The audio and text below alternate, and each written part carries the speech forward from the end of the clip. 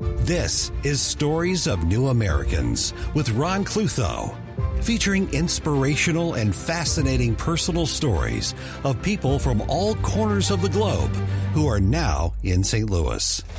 We'll take a look at the U.S. through newcomers' eyes, get some insight into world history and cultures, and maybe learn something about ourselves. Stories of New Americans on News Talk STL. Okay, welcome back to Stories of New Americans here on News Talk STL. Today I'm joined by Miky, Balta, who's from Romania. Bună ziua. Bună ziua. A couple of the Romanian words I know. Welcome to the show. Thank you for joining us. Thank you for having me. Sure. And I usually like to kind of set the scene geographically for our listeners who may not be familiar with where some of these countries are. So can you explain where Romania is on the map, what countries it borders? Sure. Romania is part of Europe, used to be Eastern Europe. So it's mostly to the east of all the countries in Europe. And it has Ukraine to the north, Moldova, Republic of Moldova to the northeast, the Black Sea to the southeast, Bulgaria to the south, Serbia to the southwest, and Hungary to the west. Wow. So like so many countries, because it's got so many neighbors and it's sort of like a crossroads of history and humanity, I'm sure there have been a lot of, influences, linguistic, cultural over the years. For example, I think a lot of people, including myself, thought that Romania was a Slavic language, but it's actually not, right? It's a Romance language. Absolutely. It's a Latin. We have Latin language. Yeah. Romanian is part of, it started with more than anything with the Romans. Mm-hmm. I guess that's where the name Romania comes from yes, Roma, Roman? Yes, Roma, Romans, yes. Realize that now. Yes. Sami Săgetuza is Romania's history that was the main where everything started, as a matter of fact, in the history. And over the centuries, various migrating people invaded Romania.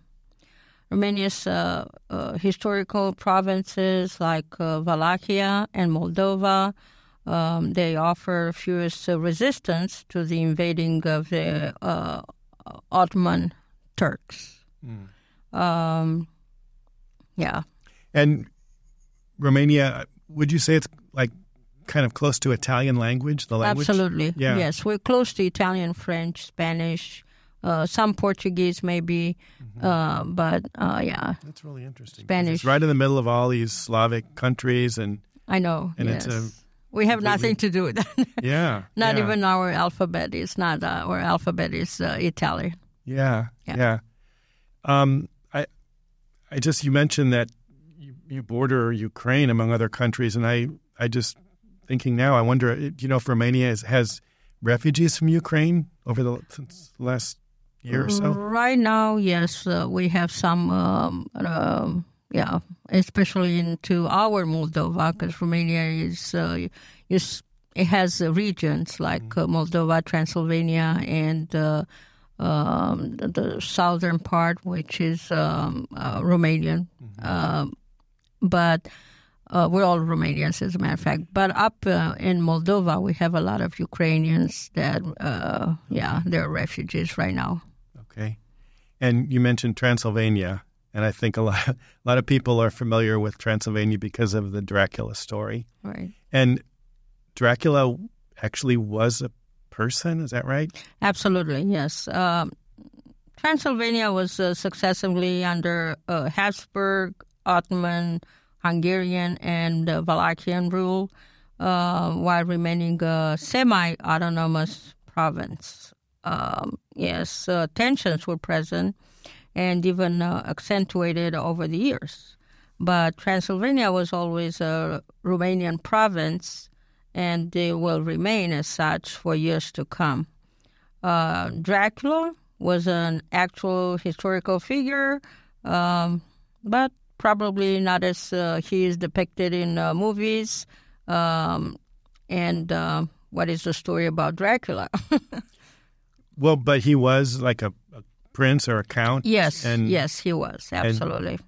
Was he violent? I mean, how did you know how this legend got started? Did he do some bad things as a real person? Yes, it started.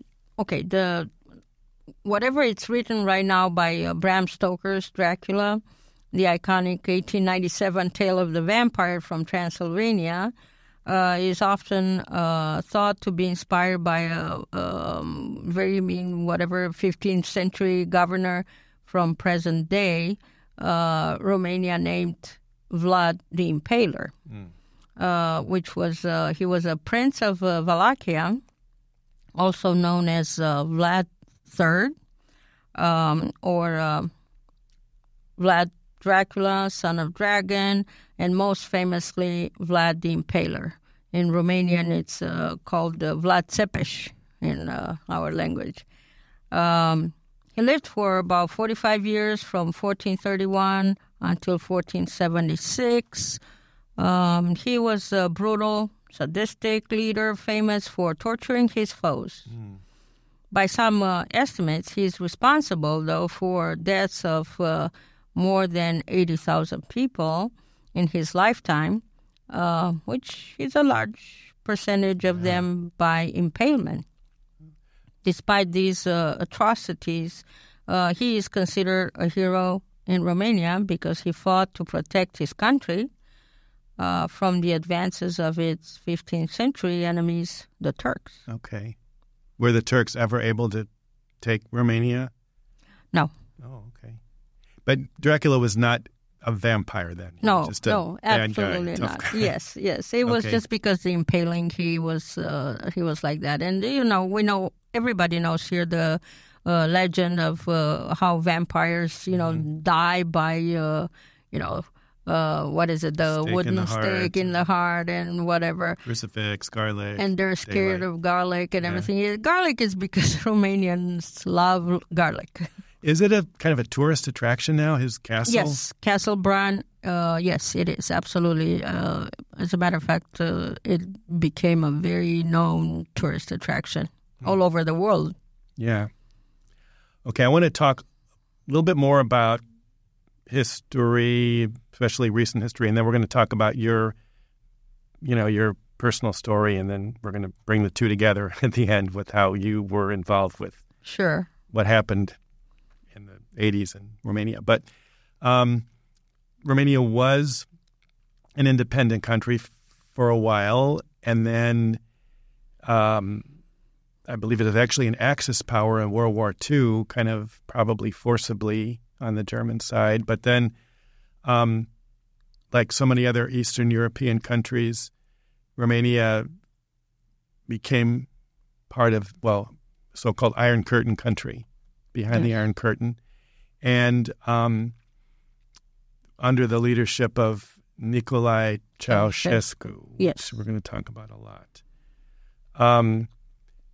Now, I want to hear a lot from you about what life was like under him, but I think a lot of people in the West, kind of until we knew better, we thought he was sort of a relatively good leader for one reason, because he seemed to be kind of independent of the Soviet Union. I remember in the 80s, Romania was the only Eastern Bloc country to not follow the Soviet boycott of the Summer Olympics in Los Angeles. And that's where we met Nadia Comaneci and all that stuff. So, we thought, Romania and Yugoslavia too were kind of not towing the party line of the Soviet Union. And we thought that was pretty admirable. But the reality was not like that if you lived there, right?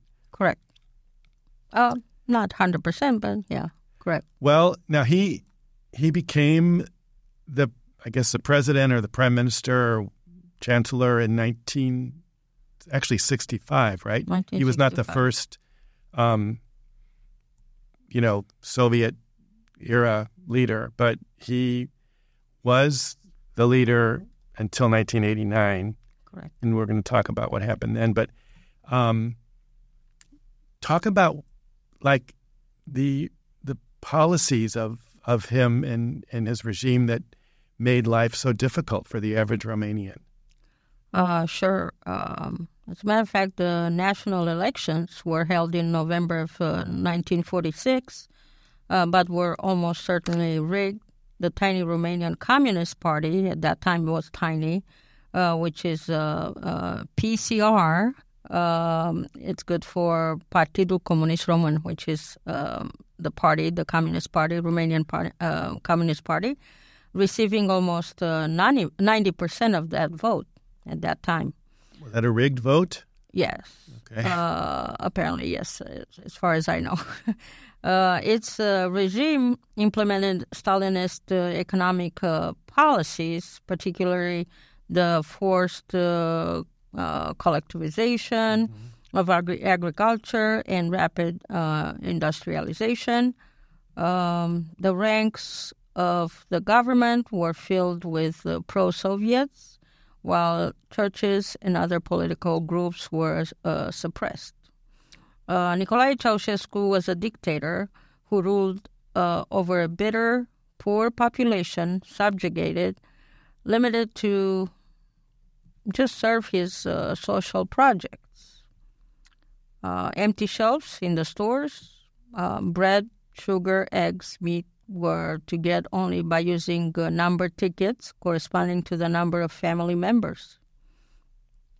Non-heated homes or apartments, no hot water, sometimes no water at all. Austerity policies to have people starving in order to pay the foreign debt. Women being forced to illegal abortion, and if caught, going to jail for years, along with the doctors or the nurses performing the procedure. As a matter of fact, my aunt went through that. She was a nurse, and she had to go to jail for that kind of situation. Orphanages full of mistreated children, no education, no clothes to change into 4 weeks. Little girls with shaved heads so they can get lice, crying, hungry, and full of bruises all over their bodies. Well, yeah, let's talk about that. So I know for a while Americans were adopting kids from these Romanian orphanages, and they were pretty infamous. But it was basically because there was as you said, a ban on abortion and other forms of birth control. So families couldn't afford to raise these kids that they had, and so they wound up in orphanages. Right? Correct. Yes, lots of mothers they had to renounce of their kids, and they were put in orphanages.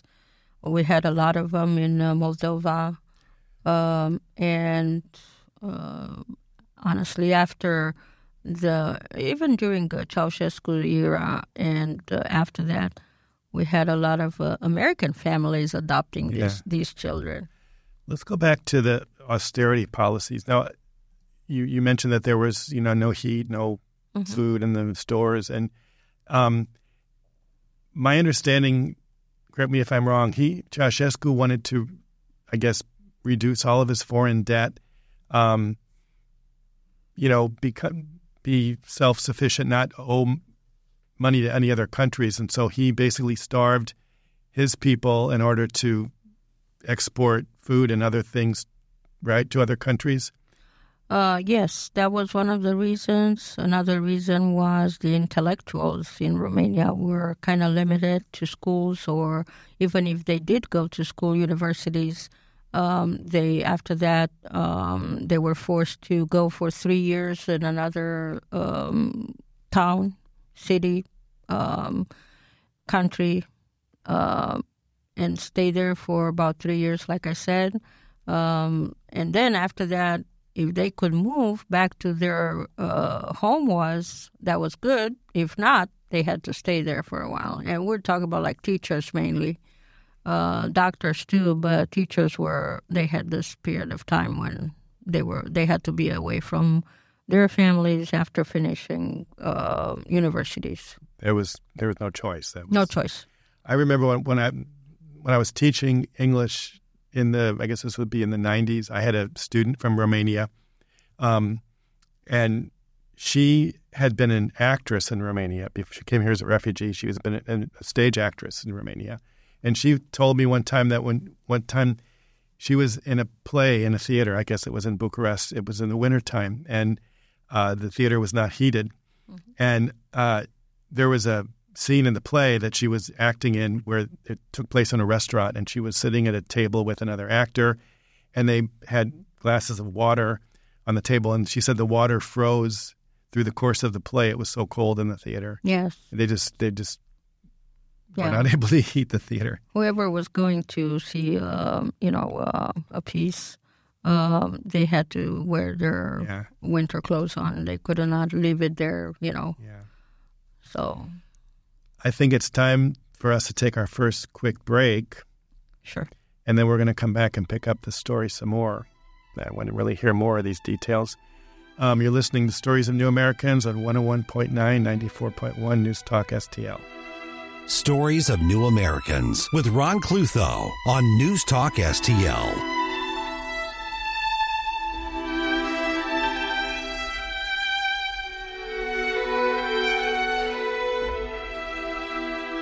Stories of New Americans. Brought to you in part by Arnell's Hardwoods. For all of your laminate and hardwood flooring needs, call them at 314-397-3252.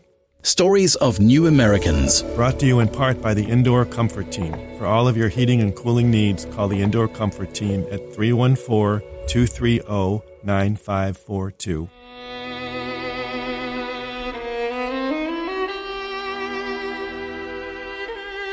This is Stories of New Americans with Ron Clutho on News Talk STL.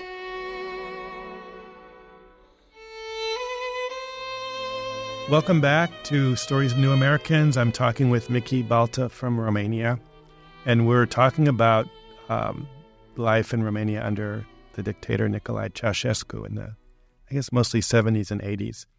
The other thing I want to ask you about was the so-called Securitate, which is like the secret police.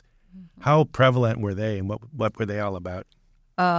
Sure. The security service, or Securitate, was Ceausescu's main army to force and suppress the Romanian population, to throw in jail not guilty people, to limit the lives of every single family, to just go to school or to work and come home and don't go out after 7 o'clock in the evening or every night, to not go to churches, to pray, to not gather in too many places, more than one maybe, and like I said, not too many in that place, etc. And were they were people encouraged to kind of report on each other if they were doing something, quote unquote, subversive? Not the lay people. Okay. But you didn't know who was Securitate and who wasn't. We did not know. So people had to watch what they said unless they really knew somebody. Yes. Even if they knew somebody, I guess it could be possible. Sure, neighbors to neighbors won't do that, or families, or family members. But yes, they were the undercover security people that were following, searching. Most of the men or even women were part of. They had to be. They were kind of forced to be part of the Communist Party. So my dad was one of them. In order for him to get a good job and also to finish his school, his university, he was forced to be part of this Communist Party, but he never participated in anything like that. Though he was scared of taking us to church. Were the churches letting open? us go to church. Churches were open, yes. Most of them, yes. But not 24/7. Well, yeah, but people could go, but if they went... They were scared to go, let's put it this way. Because they could lose their jobs. Yeah. I wanted to also touch on what I'm calling the cult of personality of Ceausescu, because from what I've heard from Romanian people, he was depicted almost like a god, and you'd see his picture in every classroom, everywhere. There'd be almost all the books in bookstores would be supposedly written by him, but he didn't even finish high school, I think, right? But he was writing all these scientific journals. Talk about that. Yes, he had a cult of personality that was taken to extremes, and he was like, he wanted to be treated like a god. At that time, we looked like we had on, for example, on August 23rd of each year was when we were celebrating the independence. We had people marching just like you see in China, those street whatever, and all kinds of other shows put up by schools, students, universities, even little kids. Like just glorifying him, basically. Yes, army, a lot of, soldiers marching. So, yeah. And his cohort was his wife, Elena, who some people say was even worse than him. Yes, his wife was given the title of PhD in chemistry. Wouldn't allow nobody, not even her children, to have a higher rank in education than hers. But she also was not. No, she just actually had educated. She just got this. Just had a ghost diploma or something. Anyway, later on, the Romanians, we realized that she was the one being worse than her husband. Her background, everybody says that she was selling sunflower seeds at train stations. That was all her education background. Yeah. So the two of them were seen as like a package deal, and I understand that a lot of the books in bookstores were ostensibly written by her too, right? Not by her. Not really, but they were said to have been written by her. Absolutely. Her name was on all of them, but she never wrote a word. I don't think so anyway. That's what I know from, I was pretty young at that time, still in, school, college. Well, let's talk about your story now. What part of the country were you born in? I was born in Bucharest. The capital. Okay. The capital, yes. All right. And then what type of work did your father do? You said he needed to join the party to get a job. What kind of work did he do? Right. My dad finished the law school, just as my mom did. He wanted to be an attorney, and my mom didn't let him do it because she thought it's dangerous. So he applied to be. He worked at the Ministry of Finances in Bucharest. He was one of the, I would say, call it chief of staff. And then when my mom, they both finished the same school. That's how they met. As a matter of fact, when my mom wanted to do something similar to what he wanted to do initially, he said, nope, if you didn't let me do it, you won't do it either. So she started working at the National Bank of Romania, which was also in Bucharest. What was your childhood like? Was it happy? My childhood? Your childhood, yeah. Did you? As a child, you find happiness even if you make your own paper dolls and, you go outside and you play with the other kids. That's at that time, that's how we know that's fun. And so you didn't know that. We didn't know better. Your parents probably tried to shield you from the realities of life. Not necessarily, but they were trying to offer me the best they could do for their child.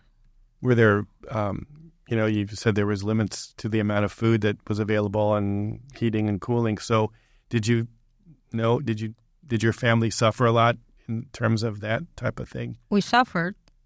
I wouldn't say a lot because the time when I was still, at that time we still had a little bit of incentives from, but right before the revolution, the life was very, very hard to bear. But when you were young, I guess being maybe in the 70s, what kind of food did people have regularly? Was there much variety, or was it difficult to find? Okay, I was born in 1963, so until I would say 1970s, maybe even it all started in I think it was 1981 when, after he went to visit some African countries, I'll talk about Ceausescu and his group. He was gone there. We had in 77, we had a big earthquake in Romania, and he was gone. Apparently, people say that he was announced, so he left the country just saying he's visiting. And that was 1981. After that, when everything started to go down. 1981? Yes. The economy, everything. So when were there shortages of food or rationing of food? What was the typical diet for most people? Did you have like potatoes or? We had, but they were all difficult to find meat or fruit. Oh, meat, yes, absolutely. Meat was like I said, the shelves were empty, and even cans of goods. We did not have any oil, eggs. We had to take to get by with those tickets. Yeah. They were all limited. Do you remember how that was explained by the government, by the powers that be? Did they say we're building socialism, we have to sacrifice, or was it even addressed in the public? No. Did you know how do you remember when you were in school, like let's say elementary school, how was the United States depicted in your history books or in your classroom? Was it seen as the land of God? Land of God? Kind of. Meaning what? Meaning it was the country of lots of possibilities. That was the official description in schools? Really? We all called United States the country of all possibilities. The only thing is, yes, compared to what we had, but the difference is when you come here, it is, even now, it's just that you need to choose the right possibilities to become a person. But I'm like, in the days of Ceausescu, I would assume that the official policy was that the United States was a bad place, a negative place. No. Capitalist pigs, and no? For the communists, the real ones, yes, but not for regular people. Right, people, no. Yeah, maybe you didn't believe that, but weren't kids taught in school that America was the enemy? We were not taught. Okay. We were talked about, How did they depict the Soviet Union then?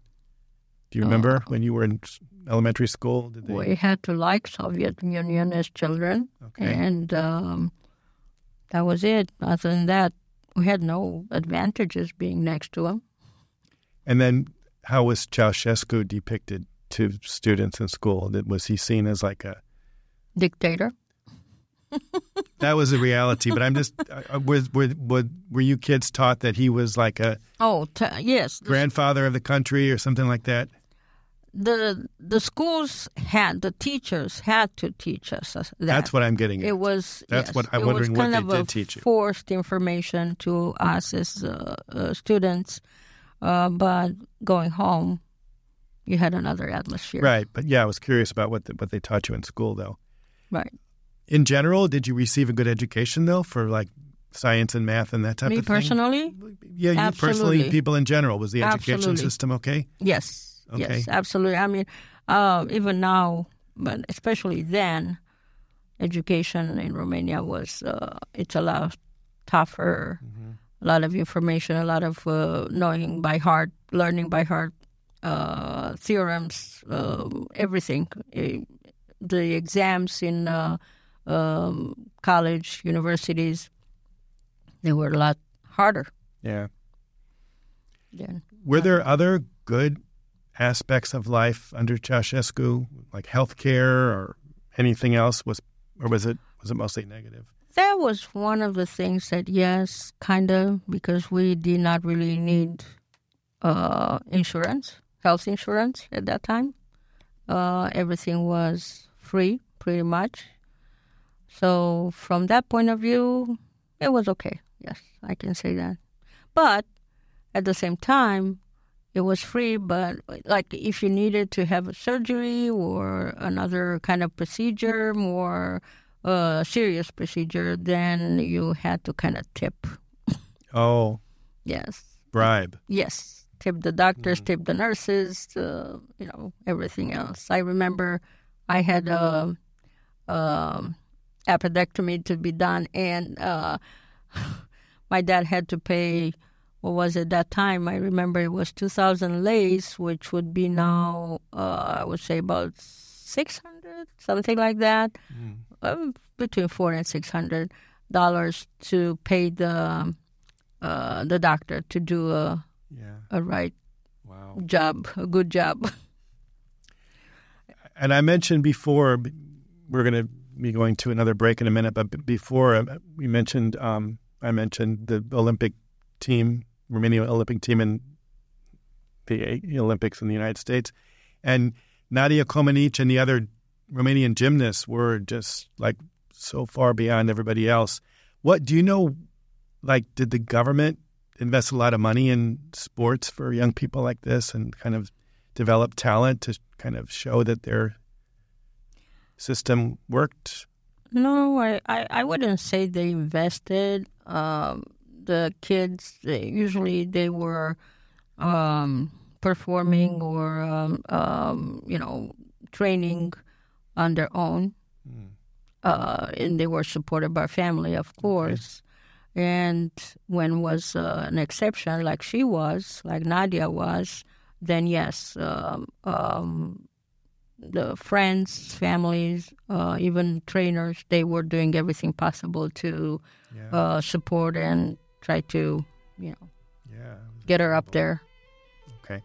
All right, well, let's take another quick break here, and then we'll get back and pick up the story. You're listening to Stories of New Americans on News Talk STL. Stories of New Americans with Ron Clutho on News Talk STL.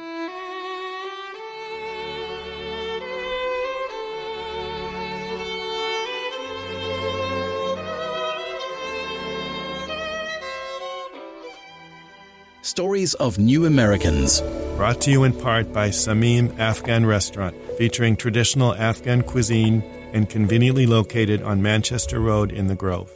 Stories of New Americans. Brought to you by Hacking Law for individuals who want to come and stay in the U.S. Hacking Law fights for immigrants every day. Visit them at hackingimmigrationlaw.com.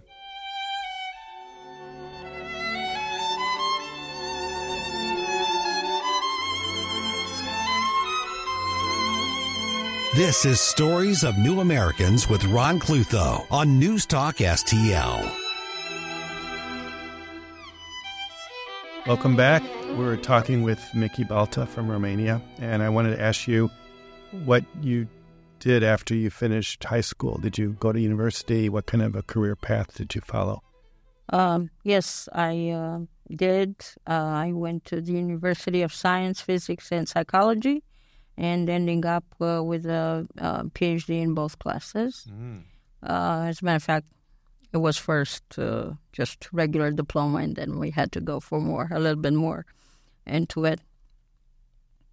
And then now I guess you were working in that field in the late 80s when things were getting bad, and then it was 1989 when the revolution happened there, and Christmas Day, I still remember that. Can you talk about what led to this 1989 revolution and how it played out? Because I think you were there in Bucharest when this Yes, I was. Yes. I was teaching at that time. Oh, boy. Okay. Yes. Well, let's talk about why it finally happened then, and how, I guess, people were just fed up. You said life was getting worse and worse. How did that play out? As far as I know, there were kind of like two versions of the revolution. One was that the limit was achieved and the elastic band snapped. Oh. The other one was that the revolution was planned long time before, was a setup organized by the ones that were already expected to take over. How? Yes. It was the right moment in Timișoara, which was one of the as a matter of fact, that's where it started. Ceausescu's speech at the balcony of the parliament in Bucharest opened the door to a big, ample show of unhappiness, being fed up with all the lies and cheating, reaching the limits of political, anti-humanitarian behavior, the physical, financial, moral, psychological pain that a whole country could not endure anymore. So that did it. That's it. It was the limit of trying to endure the situation. Were you there when he was giving that speech? Were you listening to it in Bucharest? Yes. So then, I can remember watching that on television. How he thought he had the crowd in the palm of his hand, and then they started to denounce him and yell at him, and he didn't know how to deal with that. He was talking from the balcony, like I said, of the parliament. It was scary. It was sudden. Absolutely. Like a spark. A wave of national screaming happening in 1 minute. That's how fast it started. And a gigantic sign, an awful sound, raising from the dead, reaching higher and higher, a chill on your spinal cord, a seismic sound that lasted minutes then, but that I can still hear today. So people were yelling, and then yes, they started to scream. Some of them were just scared because they didn't know, they were not prepared. They didn't know what was happening. So that's how it started. It was like a wave, and it started from the back of the crowd and coming all the way to the front, and people started it was I don't know, like an earthquake. Starts slow and then boom, boom, boom, more and more. And then what? Amplifies. Then he was up there with his wife, right? Yes, he was up there at the balcony with his wife, and he started to promise the population, the ones present there, I'll give you meat, I'll give you food. No worries. You don't have to do all this. He was scared himself because he did not know anything about it either. So, and then when they saw what was happening, they sent a helicopter. And who's they? His people. His people. Yes, okay. The security. They sent a helicopter. And they picked them both up from up on the building, and they took off. And then we didn't know anything about them for, I would say, about 24 hours. Meantime, all kinds of histories going on TV. The TV program totally ceased, and the only thing we saw were the new people getting into the parliament, taking over, and talking from it was the studio, the national studio in Bucharest, where they went in and they took over also the TV, how they were, letting us know pretty much what was going on and saying we are the ones that are saving the nation. They're gone, whatever. So. Well, tell us what happened to them then. To Ceausescu and his wife, yeah. Yes, they were, like I said, they were taken by helicopters. Then we did not know what happened to them, and then suddenly on December 25th, no, it was 2 days before. I think it was the 23rd when they showed like a trial.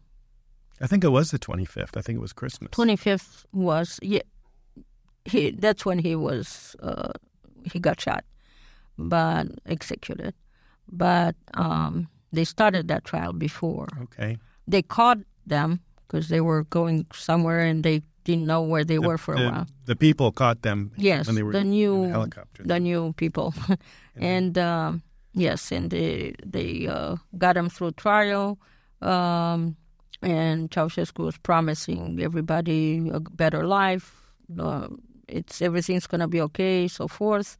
And that's when they said, no, you are guilty of everything, atrocities and everything that happened, and we are sentencing you to death. And they went outside and they shot them both. Squad. And how did the people react to that? Some of them at that moment, I guess, were happy. They said, okay, we won, we're good, there you go, it's freedom, this is freedom, everything's going to be okay for the moment. Everybody was kind of not happy, but no, we couldn't. They showed their bodies on TV just to show that, yes, they were dead, and that was it. Did life change for the better then after that with the new leaders? We had a transitional period of time from that time to, in that moment, for about, I would say, 2 years, 3 years, when people had to get readjusted, understand, cope with the new regime that was coming in. And, yeah, we did, surely. Was there more food available, more? Not immediately, because it takes a while to feed a whole country, from zero. Yeah. But it was getting better, and it did. It went better and better every year after that. And then how and when and why did you come here? Was that after? Yes, it was after. I was teaching, like I said, 1991. My future husband at that time, he came to Romania, and he was looking for someone to build his life with. Someone gave us the opportunity to meet. It was love at first sight, or like French people say, coup de foudre, which means, that was it. It happened, honestly. It had nothing to do with coming to the United States. I was not prepared, not even thinking about it. But we did fall in love. So it was May 22nd when we met. June 1st, we got married, 8 days after, which is totally unbelievable for that time in Romania to get married in 8 days. Usually it takes months. And then July 22nd, I came to the United States. Did you speak English then? I did, yes. I took English in school, high school, even university. Yes. And what were those early days here like? What was some of the cultural differences or difficulties you faced? Yeah. I had his support at that time, moral, financial, of course, and it was. I did not even realize that much that I had to go through tough times. The only thing was that I was not. It was the first time I got out of my country. Yeah, and it was kind of like shocking. I had even when we landed in Chicago, there was a car coming, and you know how air conditioning is here. Inside it's cool and nice. Outside is hot. And we were inside. I thought that was outside. And then when we went out, a taxi came in to pick us up. And I was like, how can the taxi get into the airport? Because I thought that was inside the building. It was totally different. But I had to readjust, yes. The big stores, freedom, everything, friendship, people talking to me like I was here for ages since birth. I was, from this point of view, yes, I was lucky. Okay. But I came here not because I wanted to necessarily come to the United States. I came here because like I said, it was love at first sight. And then we had children, and that was. Have you gone back to visit Romania? Yes, I did. How has it changed now? What's it like now? How's it different? Is it better, hopefully? It is better, yes. Economically, yes, it's better. They have opportunities, in any direction. So they adopted a lot of the language words, So it's better. It's better anyway, much better. It's 1,000% better than it was in 81 and before. Do you think you would ever live there again? Honestly, I don't think so. Not move over for good. No, I would not. Because, I always was a patriotic person. And the country that I lived in, I thought that was my country. And since I chose to come here, which was 32 years ago, that's it. I consider this as my country. And like I said, I consider myself lucky because I got adopted by this country right away. People, everything. It's amazing how someone can live here for such a short time, not being born in this country, but feeling like it's at home. Yeah, that's nice. Okay, let me ask you, what is the best and what's the worst thing about living in the United States? United States? Yeah. Is the life here in the United States is 1,000% better. And I think the freedom is the main thing that I really like and support and accept absolutely. And the love of the country, as far as I'm concerned, people are very patriotic. They, saluting the flag, and also love of God. They pray.